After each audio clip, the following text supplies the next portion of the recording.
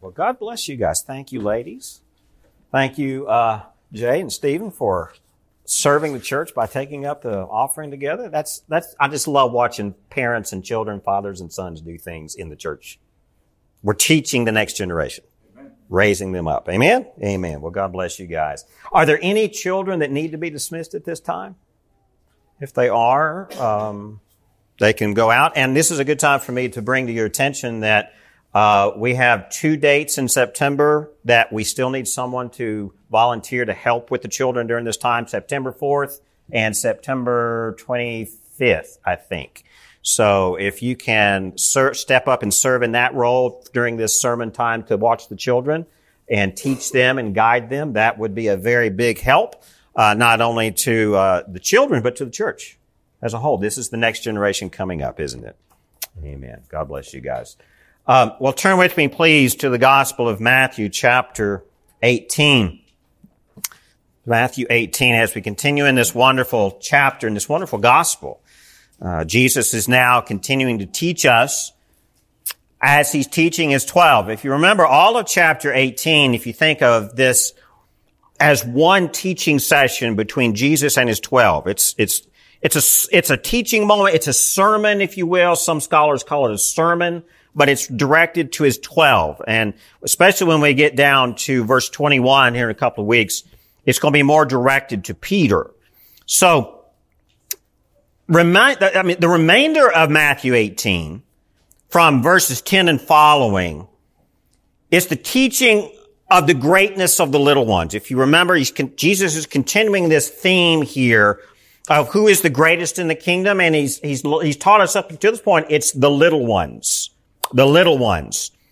And this idea of the greatness of the little ones will continue from verses 10 to the end of the chapter, verse 35, and we'll focus on 3 parables.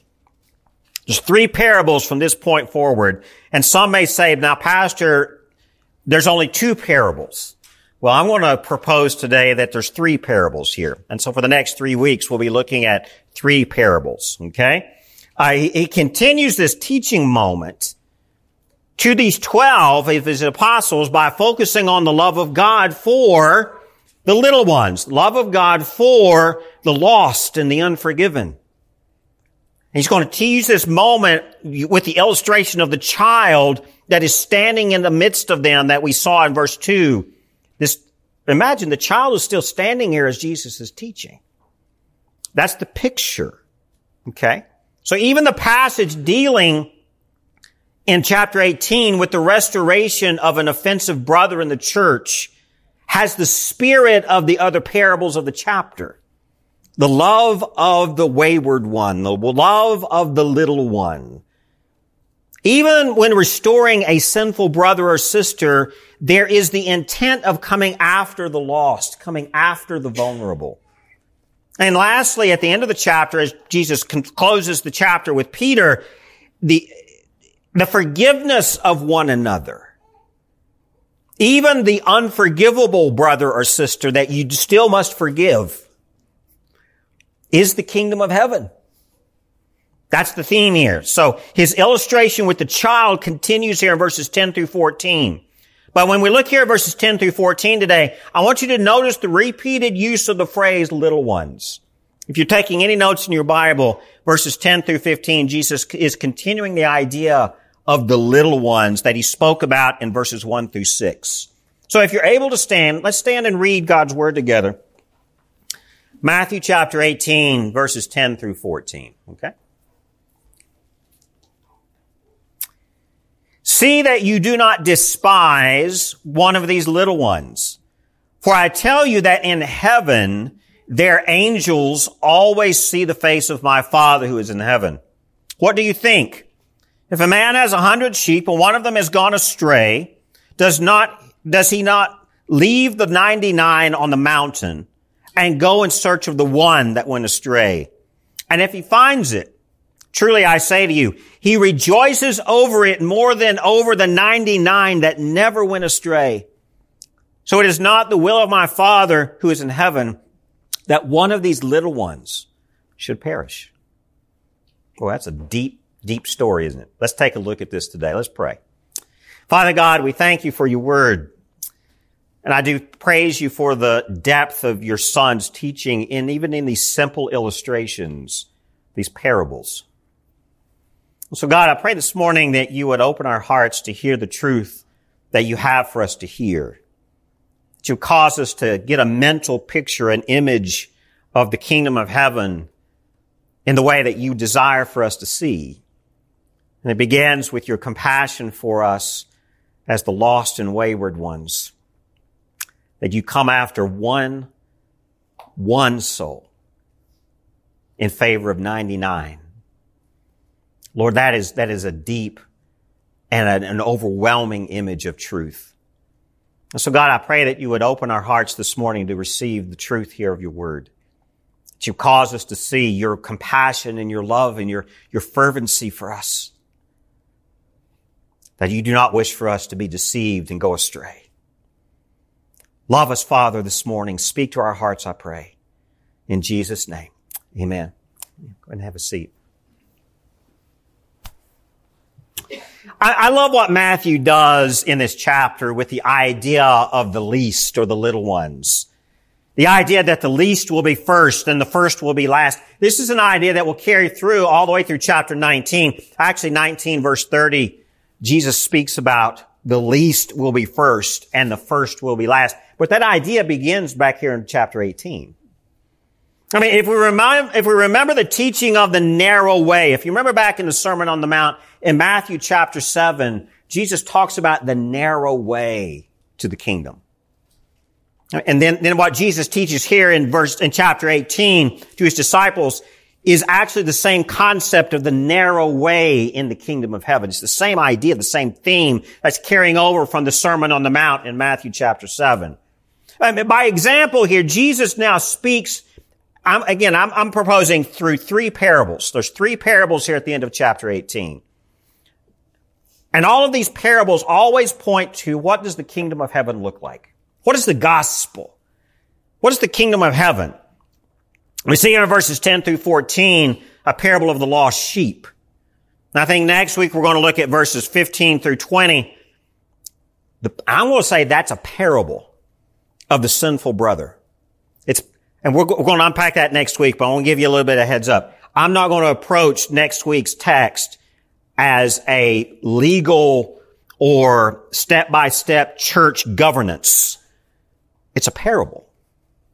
I want us to look at it from that perspective. So little heads up next week. And then lastly, at the end of the chapter, the parable of the unforgiving servant.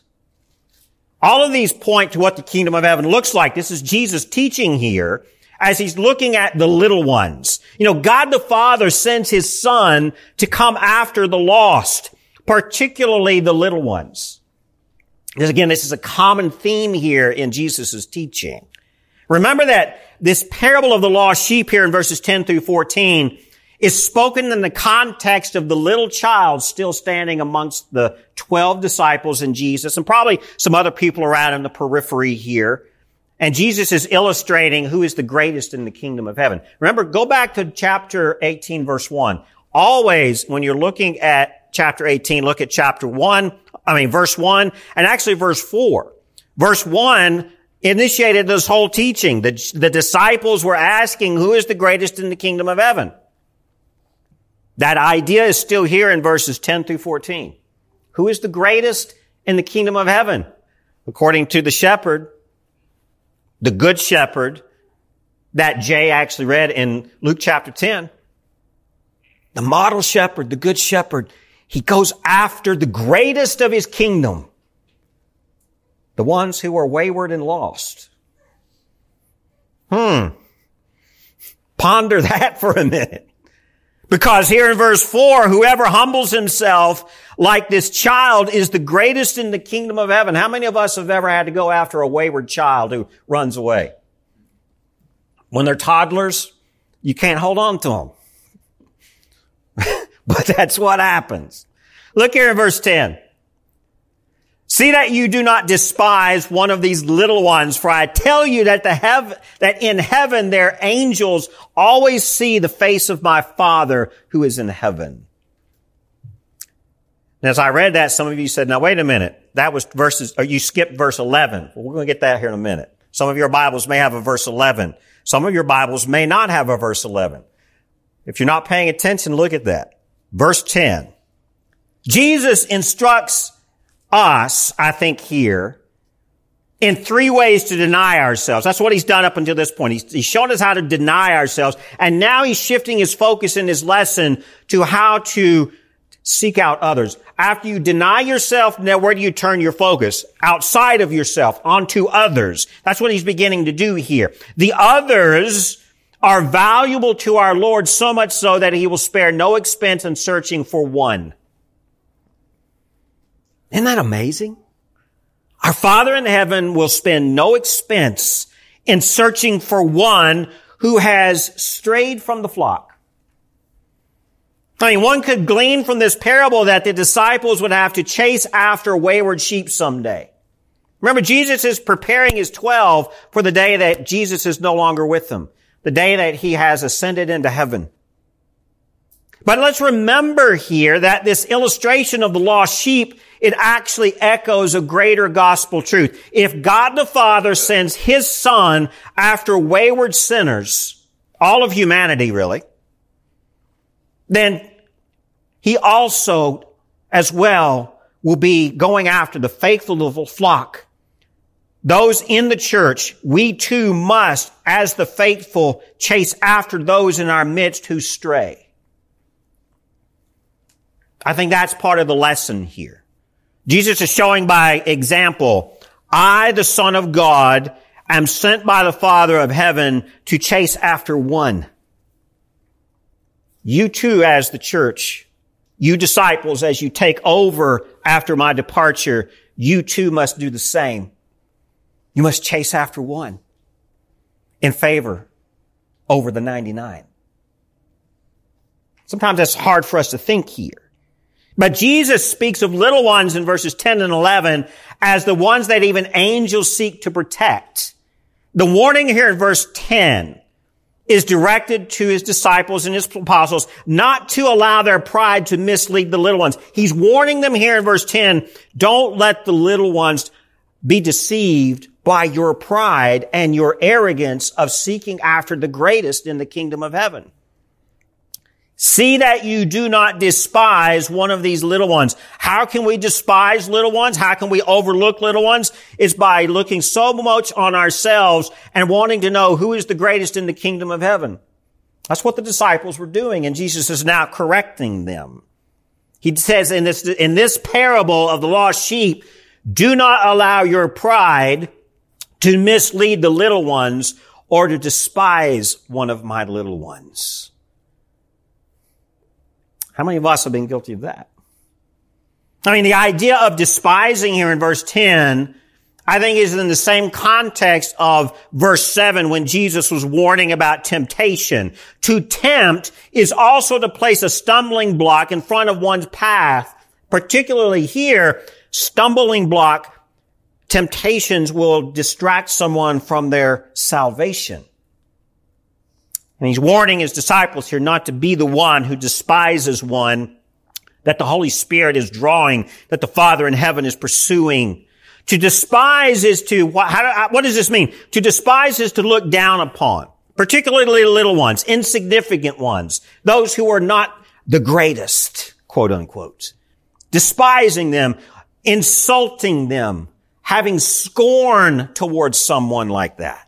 I mean, Jesus speaks of protection again for his little ones here. He's speaking here of warning. I will protect my little ones, those who believe in me. Remember verse 6? Here's what Jesus said in verse 6. But whoever causes one of these little ones who believe in me to sin. That's who he's talking about here, I think, in verses 10 through 14 as well. Jesus is protecting them. But think about this. To despise also might imply take for granted. Might also mean take for granted. Because notice how Jesus follows up with the reference to the angels in heaven who watch over these little ones. Let's continue here in verse 10. See that you do not despise one of these little ones. For I tell you that in heaven their angels always see the face of my Father who is in heaven. They're angels. I mean, the traditional medieval view of the church, as they interpreted this passage, is that all children have their own assigned angel to watch over them. Some of you in this room may have even taught children that. You have an angel, you have a guardian angel. In Jewish angelology, if you want to use that word, the theology of angels in the Jewish tradition, it was highly developed by this point. But in Jewish idea of angelology, no angels were put at the service of the weak or the despised or the little. Instead, angels were reserved and dispatched to defend the mighty. See what Jesus is doing here in verse 10? He's showing something much different, a greater truth. Angels are not reserved for the mighty men of God.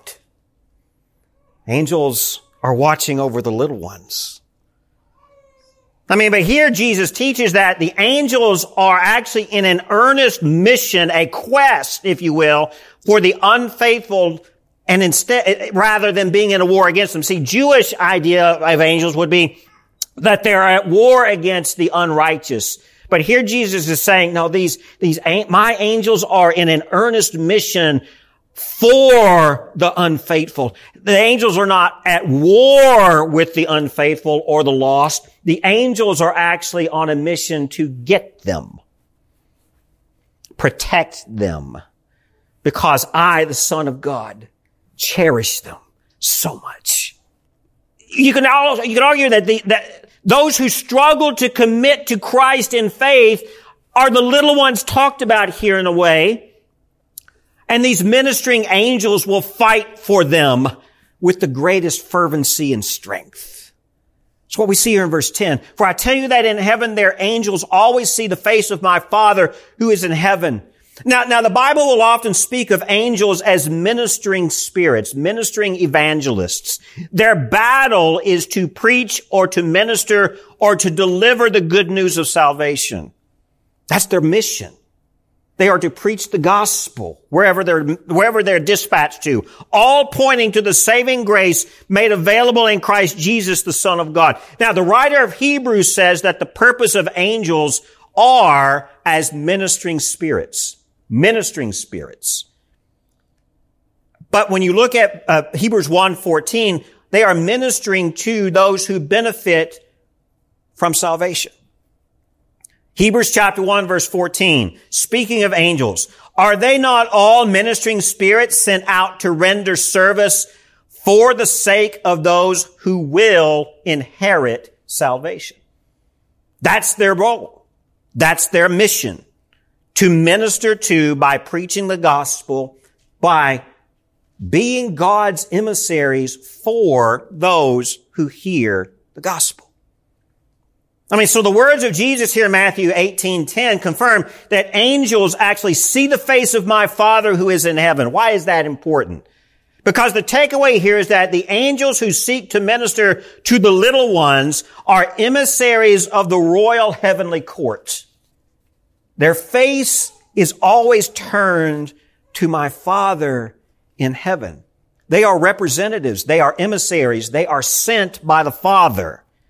Those in their care are then especially valued. I think that's the point here, verse 10.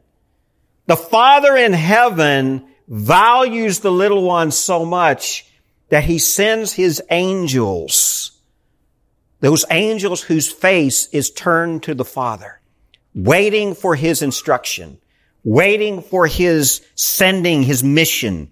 And so the angels, these ministering spirits, you could also argue that they are the evangelists who have taken their eyes, their eyes are turned to the face of God. They are close to the King. So despising the valued ones of the King, of the royal court, if you despise them, you've made yourself an enemy of the King. You see the warning here in verse 10? despising the favored little ones that the royal court of heaven sees as important, will result in being the enemy of God himself. See that in verse 10? See that you do not despise one of these little ones, for I tell you that in heaven their angels always see the face of my Father who is in heaven. That's the point. The Father in heaven sees these as favored and special, and their angels see the face of God and see what he sees about them. But when Jesus says that the angels of the little ones have unrestricted access to the Father in heaven, we actually see the kind of Father that Jesus knew. The Father in heaven is accessible. He's open to comfort the little ones. But before we go on to the parable of the lost sheep here, before we move on to verses 11 and 12, I want to address whether children have their own special angel watching over them. This is an important theological and doctrinal point. Verse 10 implies they're angels. And this has traditionally been interpreted to say that children have a guardian angel watching over them at all times. Again, the Jewish angelology actually kind of taught this. This was one of the ideas here, that all of God's people had a special angel protecting them. We see it throughout Scripture. Acts chapter 12, verse 15, when Peter is miraculously rescued from prison, where does he go? He goes to find the brethren who are waiting for him and praying for him, and he goes and knocks on the door. Do y'all remember that story?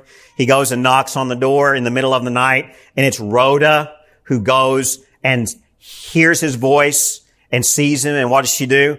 She slams the door and runs into the house and go tell everybody, Peter's here. She forgets to let him in. But what happens? The brethren who are gathered in the house don't believe Rhoda. Why? Because in Acts chapter 12, verse 15, they do not believe Rhoda when Peter comes to the house, because they say, no, you're mistaken. It is his angel. Now, some may interpret that as, well, that's his ghost, but that's not the point. The point here in the Jewish understanding of angels is that's not Peter. He's in prison. That's his angel who watches over him outside. But here's the problem. When you look at Scripture as a whole, the idea that children have their own guardian angel is not supported. Just saying. John Calvin argues that Scripture does not support this idea of an individually assigned guardian angel. Instead, when we look at Psalm 34, verse 7, this is just one passage, we get the idea of the angel of the Lord watching out over all of God's people. The angel, here's what Psalm 34:7 says, the angel of the Lord encamps around those who fear him and rescue him. It is as if the angel of the Lord is committed to guard every child of God, not simply one particularly assigned charge. That's really what we see in Scripture. When we see in Daniel chapter 3, an angel protected Shadrach, Meshach, and Abednego. You all remember that story. In verse 25 of Daniel 3, we read, this is after they are sent into the fiery furnace, and they are not hurt, and the appearance of the fourth is like a son of the gods, is how that's described. And then in verse 28, blessed be the God of Shadrach, Meshach, and Abednego, who has sent his angel. God has sent his angel, the angel of the Lord, and delivered his servants. So what we see in Scripture, again, in Daniel chapter 6, verse 22, the prophet Daniel actually acknowledges that God sent his angel, God's angel, to protect Daniel while he was in the lion's den. When we see in verse 22 of Daniel 6, my God has sent his angel, not my angel. God has sent his angel and shut the lions' mouths, and they have not harmed me, because I was found blameless before him and also before you, O king. So before I hurt the feelings of many grandparents and mothers and parents and who love their children and teach them that they have a guardian angel, biblically, that's not necessarily true. Yet, the idea that God's angel watches out over all that he sees as special and precious and favored. That's very biblical. And we can teach that, can't we? Have I hurt anybody's feelings in here by telling you that the Scripture does not support guardian angels? Okay, if I've hurt your feelings, talk to me later. Okay. So we see evidence, even in the Jewish traditions of the Old Testament, that angels are not necessarily assigned to particular individuals. They have a broader mission. Instead, God's angel, the angel of the Lord, actually leads all angels to encamp around God's people, particularly the blameless, the little ones who are still learning and growing, perhaps wayward from time to time. Now, let's talk about verse 11 here. How many people have verse 11 in their Bibles? How many people do not have a verse 11 in your Bibles? Okay. Let me explain what's happening here in verse 11. Okay. Many later manuscripts of Matthew inserted a verse 11. The earliest manuscripts that scholars can find, the earliest, which means the first, do not have a verse 11.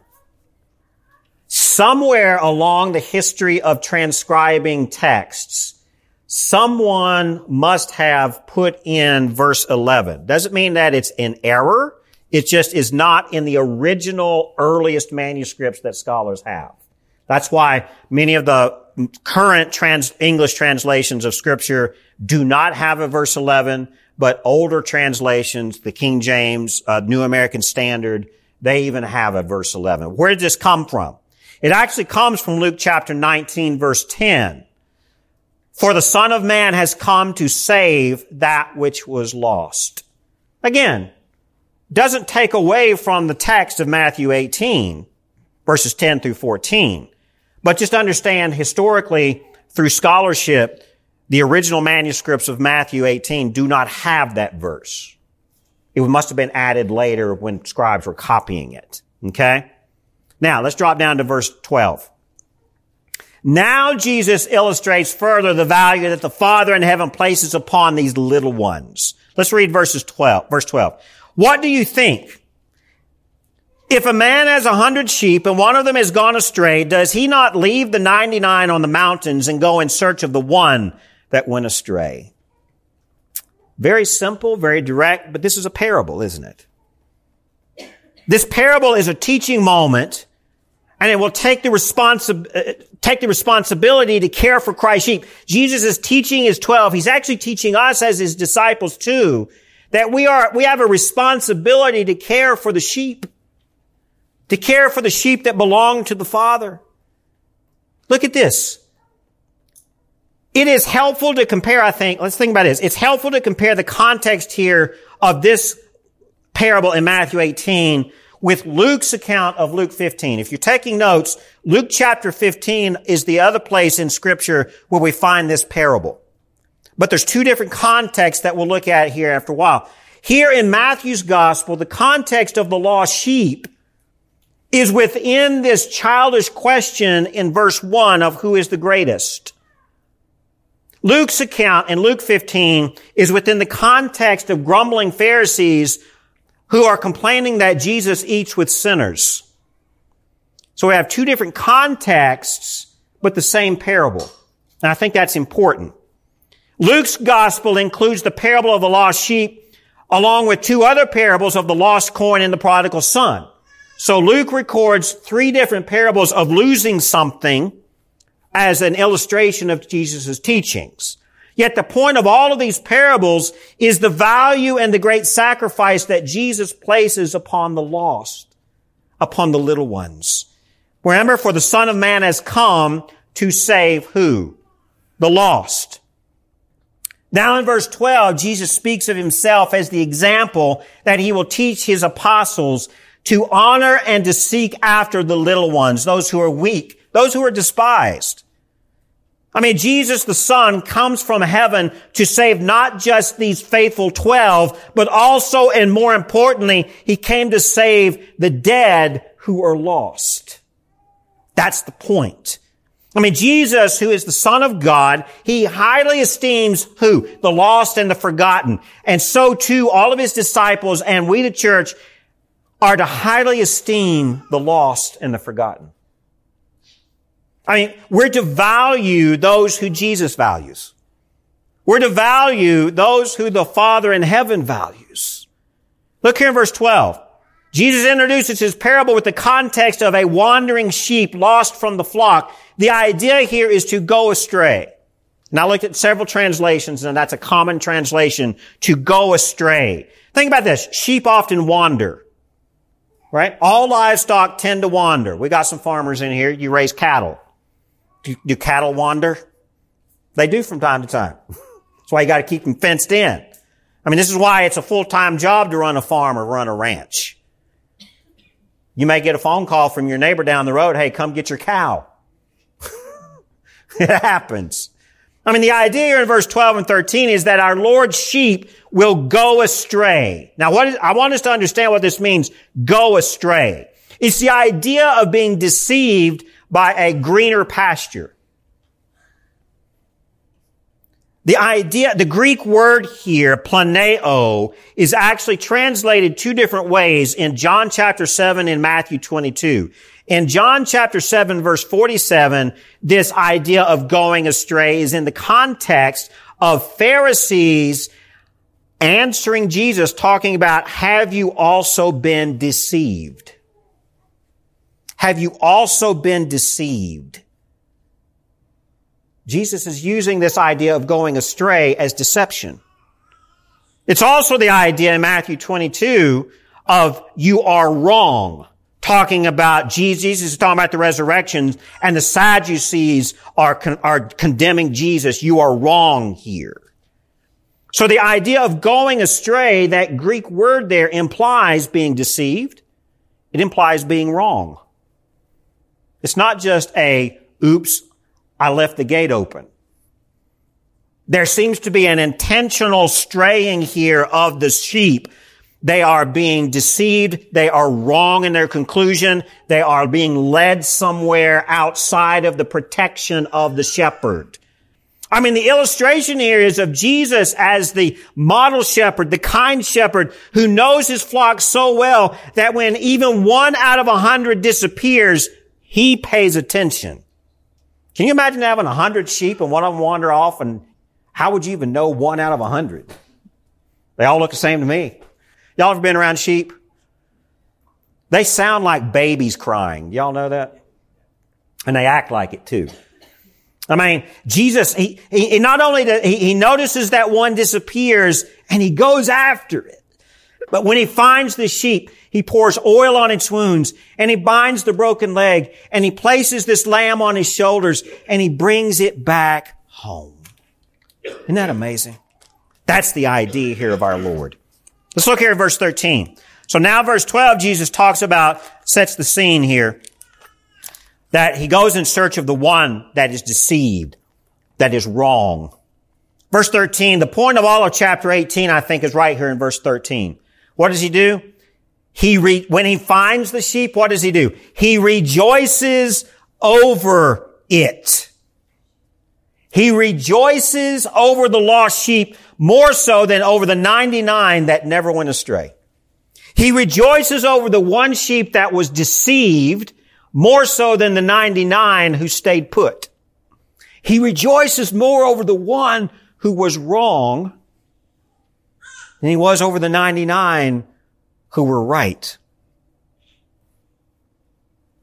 I mean, Jesus rejoices over one wayward, deceived, lost, errant lamb that he recovers more than over 99 obedient sheep.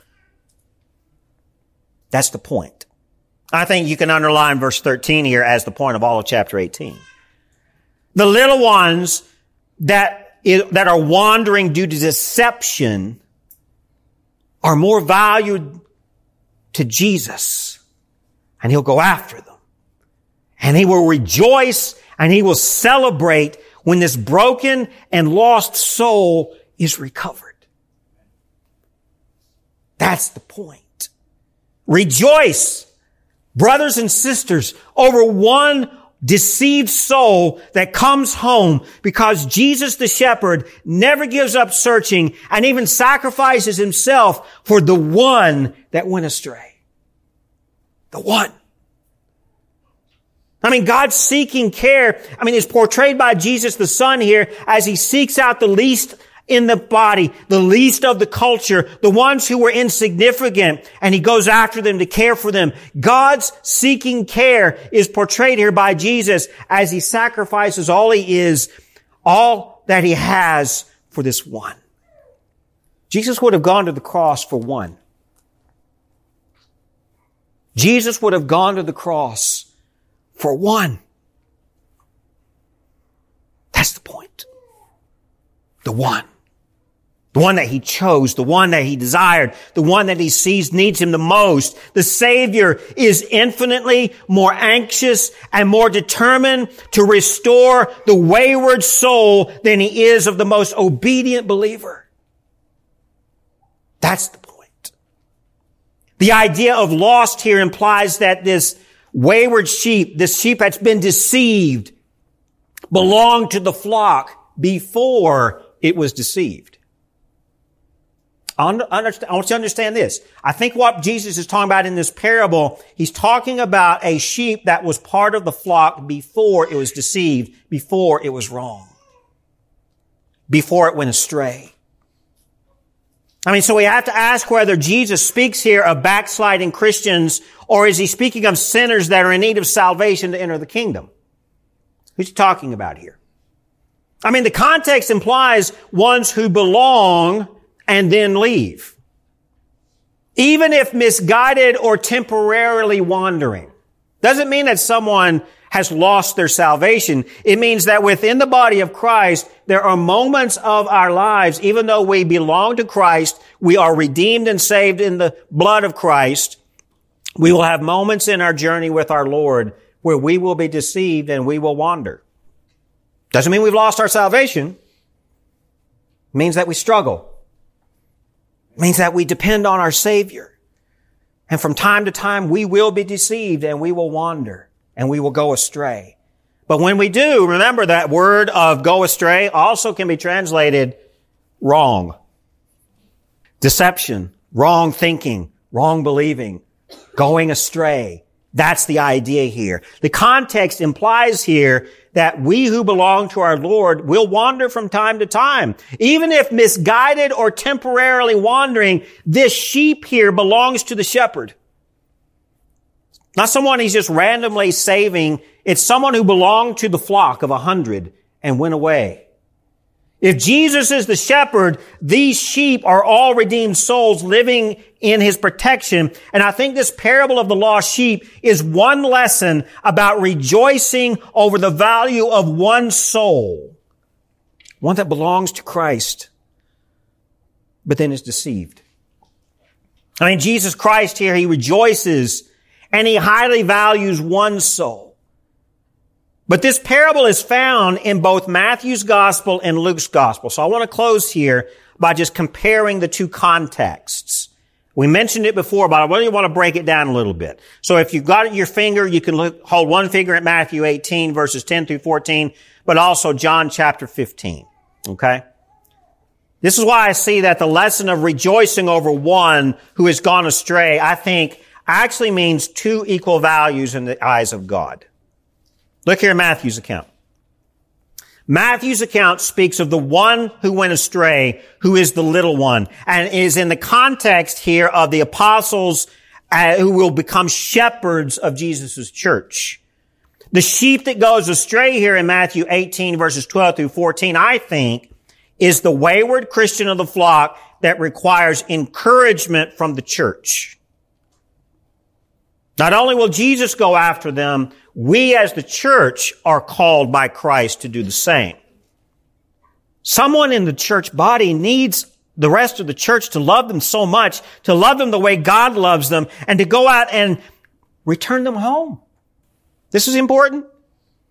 Think about anyone in this church body that you've not seen in a while. Have you bothered calling them? Have you bothered to say, hey, can I buy you a cup of coffee? Can I buy you lunch? Let's go. How are things going? It's important that when we miss someone else in the body, we care for them. I can only do so much, folks. There's about 100 or more of you in this church body. Do you realize that? When you count the children and the adults, we've got close to 100 folks in this congregation. How many people are in here this morning? Now, I get it. Work happens. Illness happens.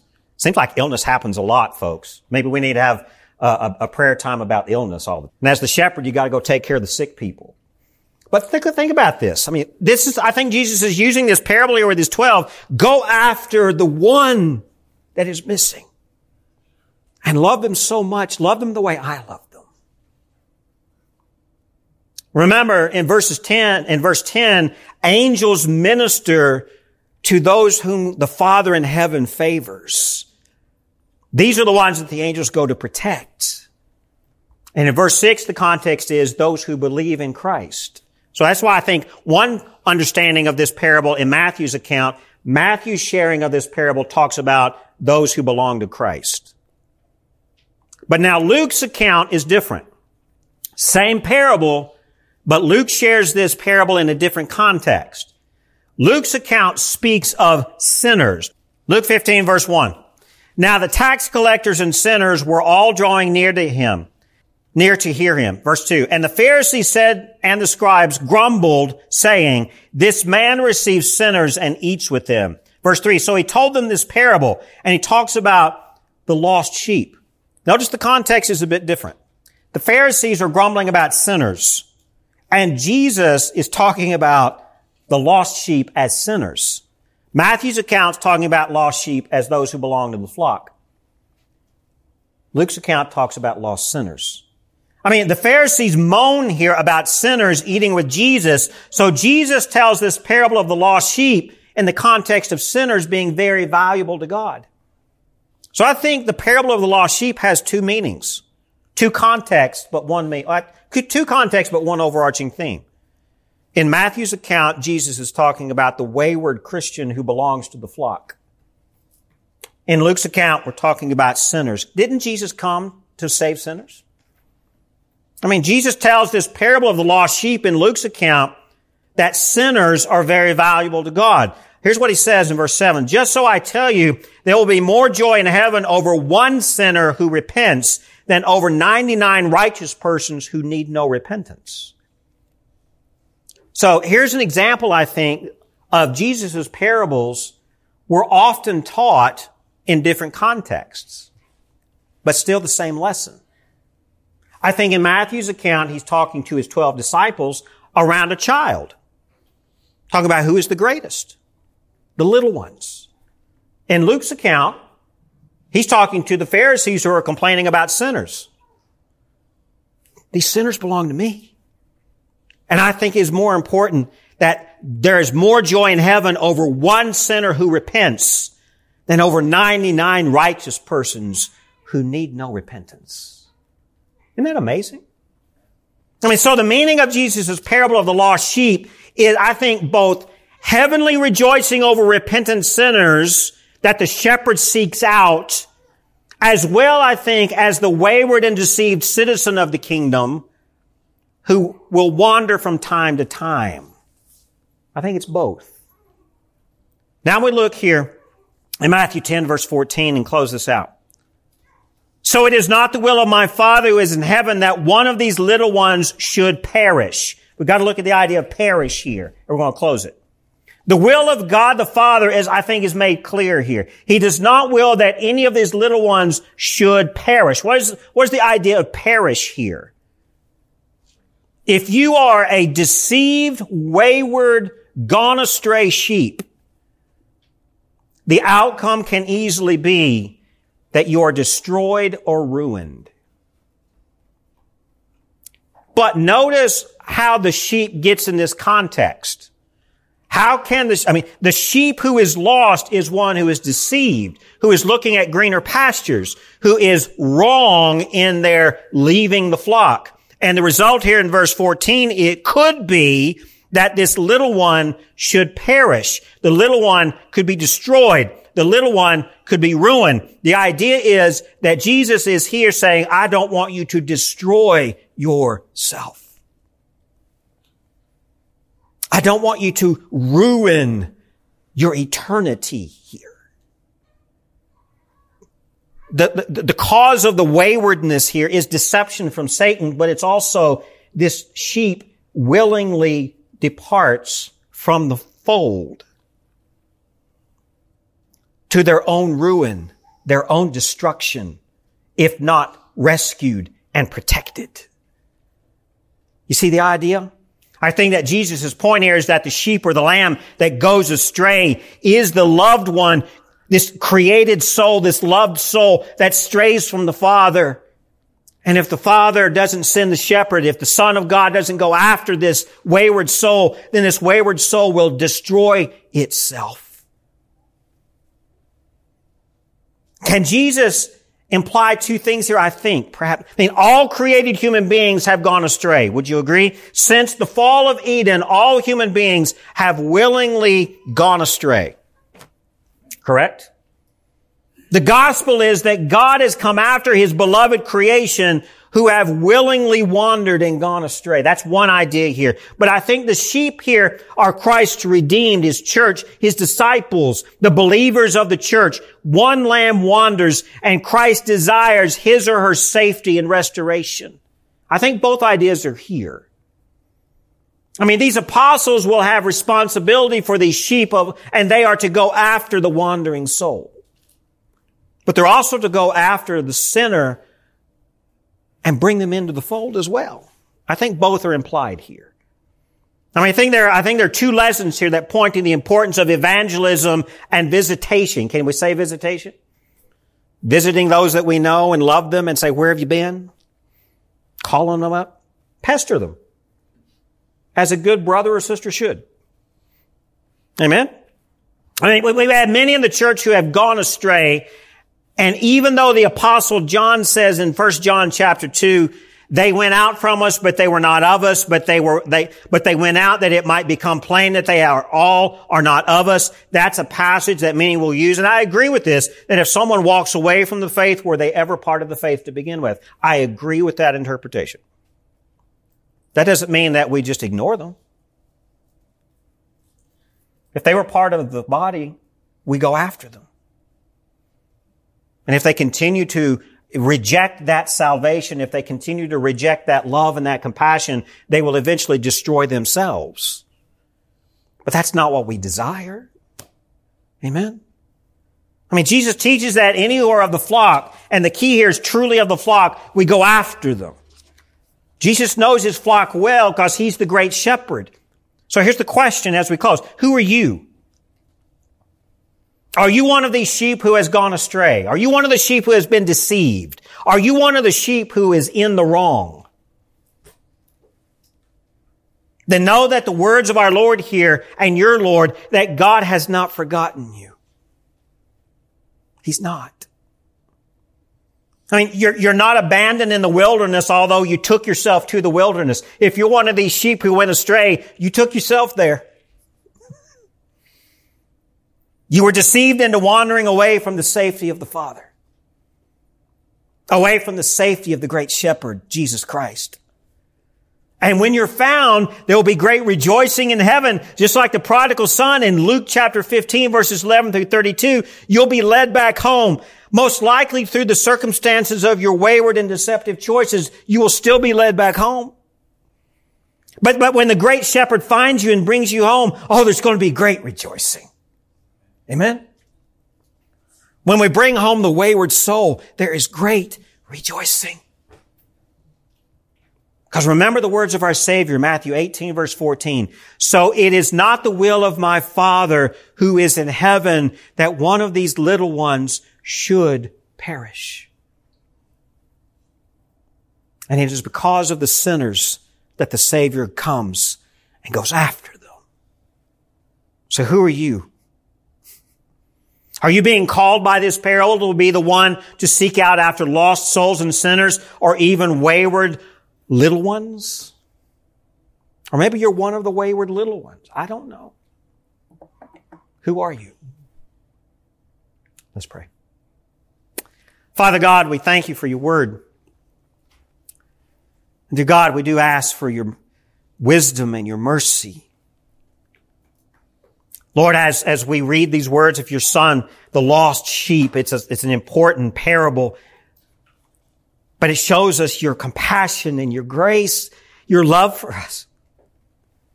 That your Son, the great shepherd, the good shepherd, knows when even one has slipped away.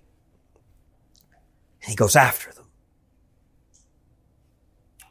Father, whether we're the righteous of the 99 who are staying where we belong, or we're the one who goes astray and we're deceived, Lord, you love us anyway. And I think that's the most important lesson that we could hear. So thank you, Father, for that truth. Remind us of where we are. Love us and bring us home if we need to be. And if we are the ones who are righteous and we stay put where we belong, Lord, love us. And please be honored by our righteousness. But then thank you for the caution that we too could easily go astray. So Lord, I pray for your grace here. I pray as we close that you would speak to each and every one of us right where we are. Call us to your side. Embrace us, Father, we pray. In Jesus' name, amen.